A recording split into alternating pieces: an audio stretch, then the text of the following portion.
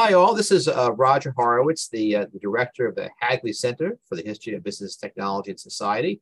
I'm here with another episode of our Hagley History Hangout podcast series, where we interview people who have done research at Hagley and produced very interesting work in the course of their activities. Today, we are doing a book interview with Alex Taylor.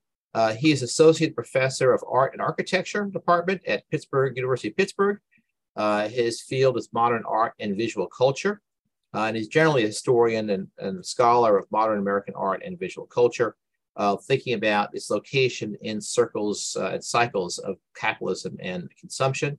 Before embarking on the current project that we're going to talk about, he was active in Australia, looking at museums and galleries there, and he still maintains an active role, curatorial role, with the graduate students and faculty at the University of Pittsburgh. The book we're talking about, his most recent book, it's his second, is called Forms of Persuasion, Art and Corporate Image in the 1960s, published by University of California Press in 2022, which is described as the first story of corporate patronage in the modern American landscape. So Alex, thank you for taking time to talk with me on this program. Thanks, Roger. It's great to be chatting, and it's lovely to return to one of the places that this research began. Well, thank you. We'll get to that in a minute there. But first, tell me why you wrote this book. I mean, what questions, what reasons were behind this particular production of many years of work? Yeah, many years of work, way too many years of work. This is my dissertation book. But before I went to grad school, I wrote a book in my 20s. And that was a book about artist studios in Australian art.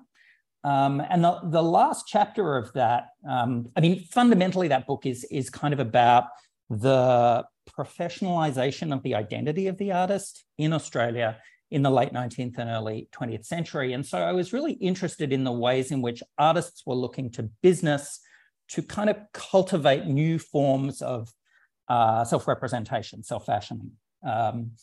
So when I completed that book, it was clear to me that, and the last chapter of that book was called Artist Among the Bankers. So you can get an idea of kind of what I was thinking about there. When I completed that book, it became clear to me that I really wanted to think more deeply about art and capitalism in the 20th century. And it's really for that reason that I turned to American art. And started in my dissertation research thinking about post-war American art. So that's the kind of origin story for the thinking of it. The other thing is that in my 20s, while I was writing that first book, I was working full-time in a marketing department in a museum. And I loved that work. It kind of got old after a while, but I was really proud of my work as a professional marketer and communicator. And in some ways, I think the genesis of this book was also about wanting to take that work seriously and understand some of the histories that, my own early professional practice was a part of. So those would be the kind of two things that I think conspired to make this project. Well, it's always good to hear how project 2 or maybe 2.5 comes out of, in many ways, project number 1 and questions that were left at the end of that experience, including that's the case. So give us the big picture. What did you find about what you describe really as a convergence, a cohabitation of modern art and corporate strategy? A really 50s, 60s, 70s, I'd say, is the heart of your book. How does this complicated dance work itself out? What's behind it? Yeah, well, I think it's interesting that you point out that the period, the decade that's on the cover of the book is the 1960s, but in a lot of ways, really, the project is bracketed from the late 50s to the early 70s, and that kind of expansion of understanding the 60s was something important to me.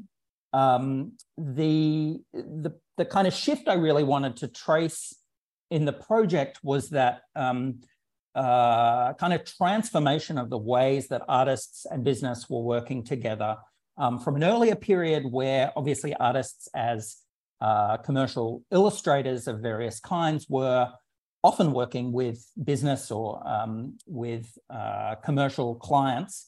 And as that business, began to kind of dry up with the rise of television advertising, I wanted to sort of understand the ways in which artists engaged with corporate enterprise in the intervening years, really before the early 70s, when the model that fundamentally we retain today, whereby artists' engagement with big business is usually brokered through the institution of the museum in some kind of sponsorship-like arrangement.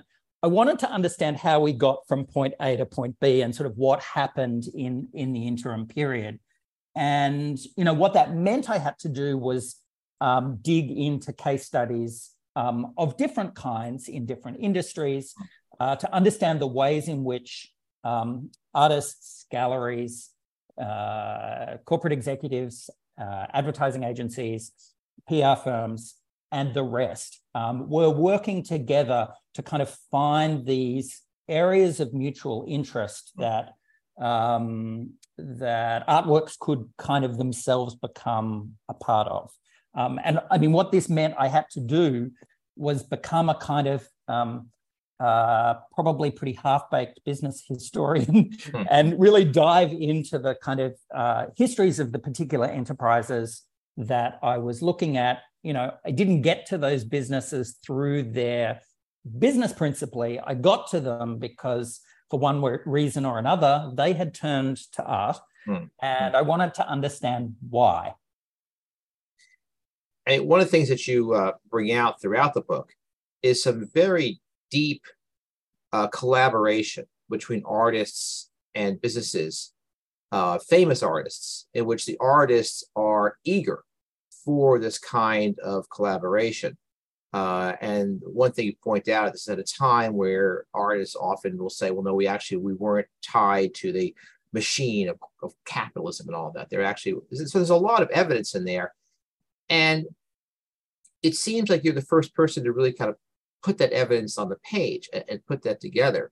So one question I have is, why do you think this is something that you had to research in the first place, since many of these occasions are right there that for you to find out about, and yet they are overlooked by other narratives that you comment on in the course of writing your book?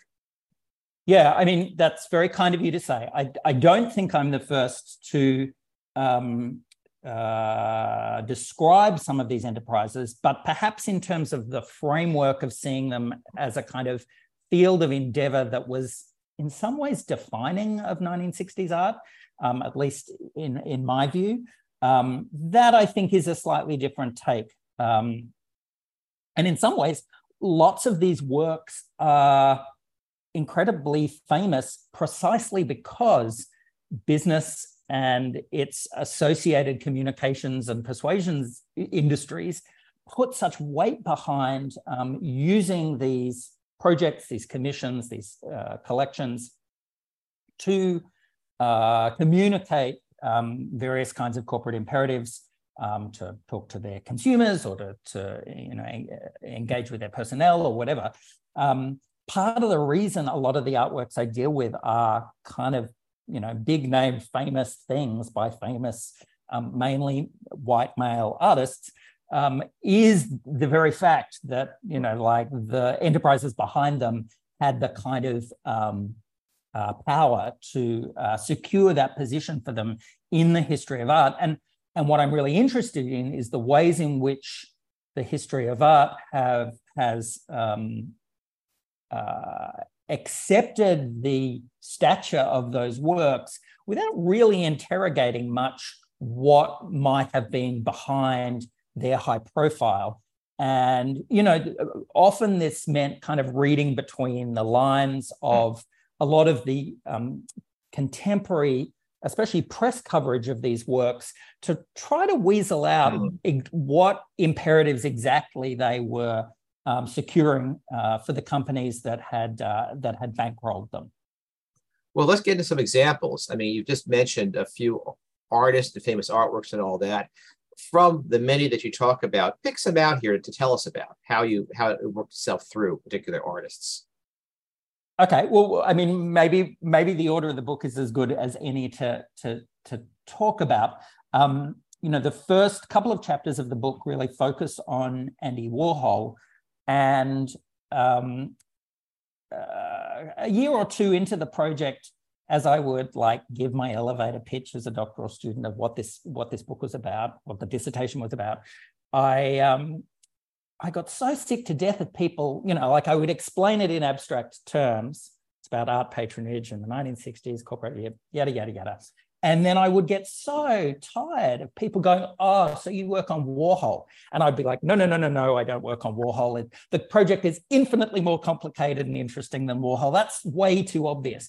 And then at a certain point, after you hear this thing so many times, it's like, okay, this is the elephant in the room that I really need to think about Warhol and his, both exemplary position in the idea of art as business art, etc. And also his kind of exceptional position in the openness with which he pursues those interactions. And so from wanting to kind of run away from Warhol's presence, he ended up being the first chapter and a half of the book, really. And the kind of nugget that I pursued in relation to Warhol was the fact that his famous series of Campbell's soup can paintings made in 1962 were reprised in 1964, and the difference between those works was really the first were these unique hand-painted paintings of the Campbell's label. And in 64, he moves to screen printing them. And the trigger for making that second series was, in fact, a commission from the company itself as a gift for a retiring president of the company. And, this episode is weirdly, I mean, it's not a secret. It's buried there in the catalogue raisonné, and a couple of people mention it, but it seems so fundamental to this series of pictures and our understanding of them. And really, it's the second series of soup cans that Warhol then reproduces many, many times and becomes, the most widely circulating versions of these images. And so I wanted to just get to grips with what precisely was the nature of his commercial arrangement with the company. What did Campbell's want from Warhol? What did Warhol want from Campbell's? What turned out to be the case is a really kind of complicated, messy story, in that despite commissioning this work from him, a couple of years later, Campbell's lawyer finds themselves essentially pursuing legal action against Warhol through a publishing company of one of his multiples. And so I was interested in this kind of contradiction of a consumer brand that was enticed by the attention that pop art was giving them, but also kind of terrified about the loss of control that allowing Andy Warhol to be in control of the circulation of your brand, as you can imagine, is not exactly what a big business wants to contemplate. Well, how does this work itself? I mean, does Campbell's soup, really sort of, ditch him in the end, or do they, sort of eventually figure out how to live with the Andy Warhol, who they can't control, who puts their brand all over the place? I think they probably realize that it's out of their control, that in some ways the fate of their brand at the hands of this artist's intervention is something bigger than Campbell's soup. They think they're a very big company, but it turns out Warhol has probably has the last laugh there in terms of cultural stature and probably economic impact. So I think they. So that's the sort of macro historical sense. I think by the late 60s, the other intervening factor is that in 65, 66, pop art was hot. It was, like the big thing, and as the kind of, as a kind of mass taste phenomenon, business was interested in that and the ways in which it could engage with this popular cultural trend, really that ripples that extend out from art itself into a much wider range of fashion and television and Batman and, all of the phenomenon associated with pop. That moment is over. And in some ways, the fading fortunes of pop itself in the later, in the mid to late 60s kind of solves the problem a little bit for Campbell's. But what is interesting is the moment in my research when I reached out to the former PR director at the company to, ask a kind of simple question about the nature of their engagement. He was determined to discourage me from pursuing this line of questioning. And it turned out, if you go through the archive for long enough, you find other examples of the very same PR director trying to discourage researchers in the past from asking these questions about the interactions between Warhol and the company. So, they were pretty keen to distance themselves. Turns out they kind of got their way. It's not something that, given all of the ink spilt on the Soupcam paintings, it's kind of curious that it hasn't been a subject more addressed in more detail. Especially since Warhol incites research and commentary. That's been there. Well, you also wrote about Philip Morris and their appropriation of pop art. And with that, you think a lot about packaging and how that. So tell us about that part of your book. Yeah, I mean, the kind of historical facts of Philip Morris's engagement with pop is that at the very moment that the Surgeon General's report in early 64, I think it is, makes it clear that tobacco companies are going to have to grapple with new and increased regulation. Philip Morris hires a PR firm, Ruder and Finn, to come up with new PR strategies that can create positive images for cigarettes in the background of this much messier territory when, honestly, a whole lot fewer people are smoking all of a sudden as a result of this report, and in which the tobacco business is terrified that, the enormous energy that they have put into building brands and creating these incredible advertising campaigns to peddle their poisonous product, that business model, they were so reliant on mass marketing that was all going to be taken away from them. And so they're looking for new, really, media spaces to play in. And one of those unregulated media spaces that they find, I argue, is works of art. And so they commission a series of pop prints through their PR agency, in which Warhol and Rosenquist and Jim Dine and Mel Ramos and all the big names of American and a couple of British pop artists participate. And so I wanted to understand, how to what extent the artists understood what they were a part of, and how the works of art they made might have been grappling with some of the kind of thorny implications in that history that their participation involved. And so, alongside the actual mechanics of the project, I used this chapter to think a bit about package design and the ways in which really consumer goods companies like Philip Morris, indeed like Campbell's Soup, thought so incredibly carefully about the design of their packages. They were like little works of art to those companies, and they invested in them, exorbitant amounts of design and research work.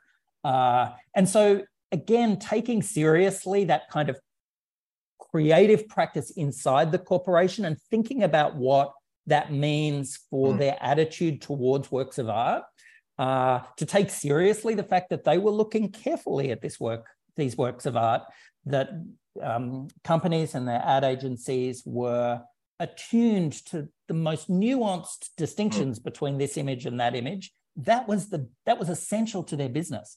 And so putting those two worlds together, the world of making works of art and the world of like designing these packages that were meant to kind of seize the eye of the consumer in, from the kind of morass of packages in the supermarket to get someone to pick it off the shelf.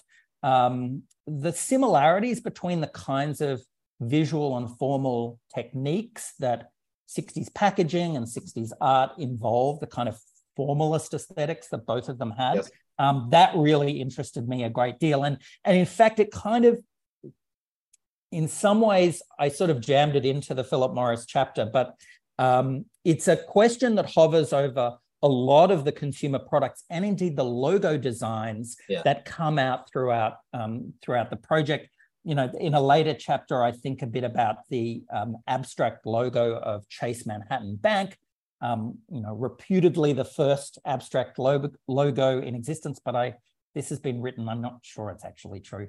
But again, I think this is sort of interest in businesses in like what abstract form could do, how it could kind of impress itself on the memory of one's customers, like how it kind of, what the sort of optical effects of it were in the vision of a beholder. These are exactly the kind of issues that artists are thinking about in the same period as well. Well, you say this in a wonderful way more generally. This is on page 235. You say that what could be more conceptual than a brand? In other words, conceptual art, a brand is that, or more blandly abstract and yet densely symbolic than the modern logo, where what you're suggesting is not just a convergence in interest. Okay, artists want to get paid, firms want publicity, that's pretty easy, but more that there's a sensibility about the promotional elements that firms are engaging in that has some synergy with the artistic practice. Yeah, that's right. And I think, those little lines that you read are really a kind of plea from me to a reader who may regard modern art as great and important and consumer packaging as something otherwise, to really take both as seriously as each other, and to think that one was both learning from each other in the period and that historically they can help us interpret, one form can help us interpret each other. My really profound belief in the centrality of commercial culture to the ways in which the modern world has understood itself is, I hope, infused through the book. It's not, a plea for that is not the kind of goal of the book, but I hope that it comes through that, I wanted to take the work of ad execs and spin doctors with the same degree of seriousness and respect for the kind of imaginative capacities of that work as I do for works of art. And, in doing so, I think it's possible, and occasionally I've heard from folks that art historians assume that I'm actually seeking to diminish the significance of the works of art in some way, which is not at all my intention. And at some point in the book, I actually explicitly, I figured that I had to say this. To me, it seemed unnecessary to say, but I think it's striking that, there is a brand of art history which, can't get its head around the possibility that the products of the commercial world are culturally significant.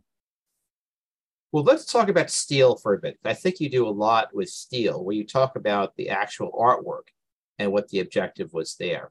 And this, of course, you mentioned before we turned on the recorder that you did a lot of work in Hagley steel collections, and that a small amount of which ends up in your footnotes, but more generally, I think you read about that. So this convergence you're talking about, tell us how it happens in the world of steel production, steel companies. Yeah, well, as you say, one of my kind of key sources for this was the American Iron and Steel Institute records that are at Hagley. And, this kind of essentially lobby group, its papers really allowed me to kind of get to grips with the big, transnational issues that American steel was dealing with in the 1960s, and to kind of understand the ways in which works of art intersected with that history. And so the final 3 chapters of the book deal with 3 different steel companies, Italceda in Italy, US Steel, and Kaiser Steel in California. And across those chapters, for me, the first thing to say is that it was really important to have that international example here, because it's really the globalization of the steel business that hovers over that whole chapter. In some ways, hovers over many of the chapters of the book. In that American steel had lost its competitive edge in the post-war years, and in some ways had, rather than investing in the kind of process improvements and the new technologies that international steel companies like Italceda and the Japanese steel industry had, instead kind of redirected a lot of their attention into marketing and public relations efforts in order to kind of bolster their reputation, their standing, their relationships in Washington, rather than actually kind of like fix the structural issues in the American steel business. And obviously, these are, now that I live in Pittsburgh, these are histories that surround me all the time. Right. So I, part of that kind of, just as Big Tobacco was, deploying works of art as one of a really diverse range of kind of PR tactics, so too was Big Steel. And, the central chapter in that section is about US Steel's use of the material Corten. Corten has kind of fallen into generic usage. It's a kind of weathering steel that once it's out in the elements for a bit, develops a layer of rust. But it's a brand name. It's a kind of proprietary term owned by US Steel. And really the kind of first high-profile usage of this material was the fabrication of the Chicago Picasso, Pablo Picasso's large monumental sculpture in Chicago. And really the reason why that work was made from Corten rather than any number of other materials was a very canny and expansive effort on behalf of US Steel PR folks to use this material to demonstrate the kind of innovations of the industry, its development of new and exciting materials, as a way to distract, as I say, from these, bigger, more structural problems. And what's super interesting about this, I think, is that actually Corten had been around for decades. It had been used for railroad cars.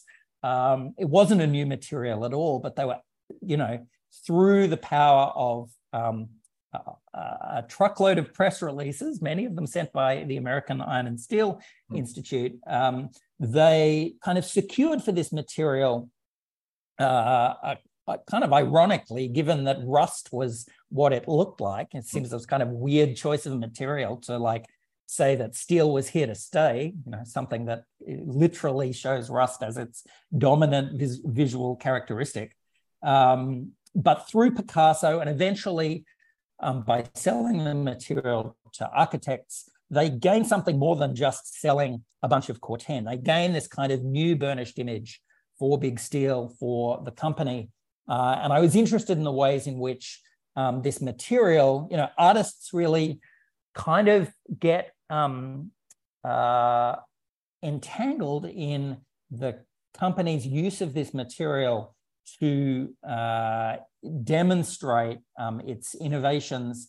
And, by virtue of that material being used for modern sculptures, meant to be abstract and therefore, fundamentally about their form and materiality, that this was a kind of perfect vehicle for US Steel to ensure that it was their material that was front and center. And, sculptors and art critics that kind of echoed the glories of this supposedly new material really were kind of part of that promotional machinery, whether they knew it or not. Well, what I found intriguing is the way this section shifts the angle of your investigation from the first section. In the first section, you've got, the Campbell soup can. You've got the Marlboro package. And so these are company branded works of art, products there. Here, the steel is in the background. This is not the US Steel logo. This is not the US Steel products. It's a frame by which they are projecting the art onto there. So I think what this does is show different ways in which artists can be drawn, and it's not so simple as simply commissioning a work of art. It can be generating a kind of a product where they control it, but the actual materials are the ones that the companies are interested in promoting. Yeah, and this works at both a kind of micro level and a macro level. Like, in the most straightforward sense, US Steel, through one of its PR companies, had some relationships that it deployed to get artists and art students, and through donations to university art departments, was actually like giving the material away. This is not something that a company would be doing, without having thought through exactly what they were seeking to achieve by giving away Core 10. So that's the kind of that's a fairly straightforward promotional use. But there's this, much bigger sense, I think, that the material itself, by encouraging its use, and from one artist being influenced by the taste of another artist, there's this kind of multiplication effect where those promotional efforts get magnified many times over, and in the process become more persuasively neutral. They don't look like advertisements, but the presence of large Core 10 sculptures in cities across America and around the world does, I think, amplify some messages about steel that were very useful for the steel industry, especially as it was trying to fend off competition from aluminum and from various kinds of synthetics. The idea that their material could be used for these quote unquote timeless masterpieces of art that would be, in the centers of major capital cities across the world, that has value and that has meaning. And, the idea that Big Steel went straight to Pablo Picasso to kind of secure that is, I think, evidence, of just how serious they were about securing those promotional ripples out of the endeavor. It's not similar, but it seems of the same species as a product placement in movies, where some beautiful, gorgeous actor or actress drinks a Coke after rescuing the world from catastrophe, and so the Coke then benefits from the kind of reflected image of the actor. Here, Picasso presence, which of course by the 1960s is incredible. This is probably the most famous, well-known artist in the world. He uses the steel, and so they're basking in the glory of his artistic creation, even though they actually were behind that whole process taking place. Yeah, and I think product placement is a really relevant comparison. And when I was finishing up the book that terrific documentary, the name of which is going to escape me. I think it's Bathtubs Over Broadway. Yes. That's about these, the phenomenon of the promotional musical, often performed at sales conferences. And, of course, these were written by serious, big name Broadway composers and lyricists. And, there's these kind of continuities, I think, between those commercially oriented practices in music, in TV, in theater, in all kinds of fields of cultural endeavor, and the kinds of, high art, avant-garde practices that I narrow my focus to in this book. It's not because I'm not interested in that other stuff. I actually am incredibly interested in that other stuff. And I think, maybe for a future book, it's some of that other more consumer-facing stuff that I will dig into. But for me, to really kind of hone in on the supposedly most quote unquote pure and autonomous works of serious avant-garde modernism, and to show their entanglements in this field of commercial endeavor, that is why a comparison like product placement is absolutely relevant to the kind of story that I'm trying to tell. I mean, also the intermixing of the creative person, as you were saying before, with activity. I mean, it's been written about the way that industrial designers were all artists that came out of that world. We have a person here looking at John Vassos, who became a designer of RCA buttons for electrical things, but who in the 20s is an avant-garde artist. And obviously he discovers that making things like subway spins are better in terms of money. So there's also, I think, a personnel story that's going on here where people move back and forth between these fields. Yeah, that's right. And I am fascinated by those personnel linkages. And, one of the challenges actually is that a lot of folks kind of hide and disavow some of those prior careers before they, become artists or whatever. But, there's a couple peppered in the book. In fact, one is Beverly Pepper, very interesting abstract sculptor who starts her career as like, an incredibly powerful, influential ad exec in the 50s, really high profile advertising executive under a different name. I think a married name, I can't remember in which direction. But, trying to think about what it means for a former ad exec to become an abstract sculptor, or for instance, the art critic Harold Rosenberg, at the same time as he's writing his most famous books of art criticism, coining phrases like the American action painters, really, central art critic in this period. At the same time, he's working for the Advertising Council, doing kind of, various sorts of spin doctoring for that organization. And to think about the ways in which these worlds converged, invariably part of my interest in that is my own professional history, in which I was moving between, a marketing practice and the writing of art history, and seeing connections that I, in some sort of stubborn way, refuse to be embarrassed about. That's great. Well, let's start closing this up here.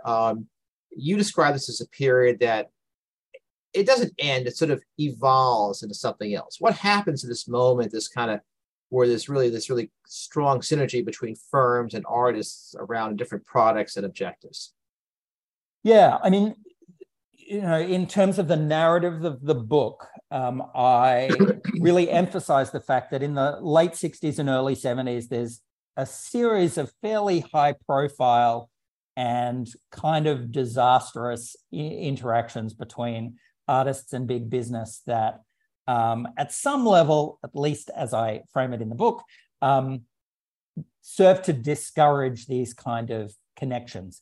I also think, however, there's a kind of socio-political shift resulting from the New Left in the mid to late 60s that really encourages artists to see corporations as the enemy in a way that, in the kind of optimism of the very late 50s and the early 60s, there was, I think, a really genuine enthusiasm about playing ball with big business. And in fact, big business seemed like a much more appealing patron to many of those artists than government agencies, which, you know, in the memory of kind of WPA era restrictions, you know, there was a fair amount of anxiety around that sort of work. So, you know, that's one shift that happens in the late 60s. And so that's kind of one area. And as I alluded to earlier, you know, the rise of sponsorship becomes another kind of triggering shift. I think in some ways that comes from, in large part, from museums, looking at these businesses playing in the sandpit with artists and thinking, hey, we can have a slice of this action, and developing ways in which, you know, the corporate logo placement associated with an exhibition can kind of save businesses all the hassle of working with Andy Warhol or, you know, Richard Serra or whoever. And so the kind of rise of the sponsored exhibition is, as I see it, represents a kind of tapering off of this energy towards direct collaborations between artists and business that provides the sort of central focus for the book. So in a way, the museums insert themselves as intermediaries in this process and cushion these different communities from each other. Yeah, absolutely. And I think that is a really essential point, is that in some ways the involvement of museums allow artists, or give artists the permission to imagine that this world of like big business and brands and stuff, that they no longer have to deal with that's something other than what artists do. And, you know, there have been various efforts over the years to forge collaborations between artists and businesses. And that's something that, you know, happened all through the late 20th century and continues to today. But I think the kind of, you know, the real investment in that as an idea in the 60s has to some extent vanished, and the structure that has that remains in its place is museum sponsorship. Great, very tight ending. So all of you listening, this is Forms of Persuasion, a book by Alex Taylor. Go check it out. And great talking to you, Alex. Really, really great book, and really enjoyed the conversation. Thanks for reading it. Great to chat. Yeah, been fun. Thanks.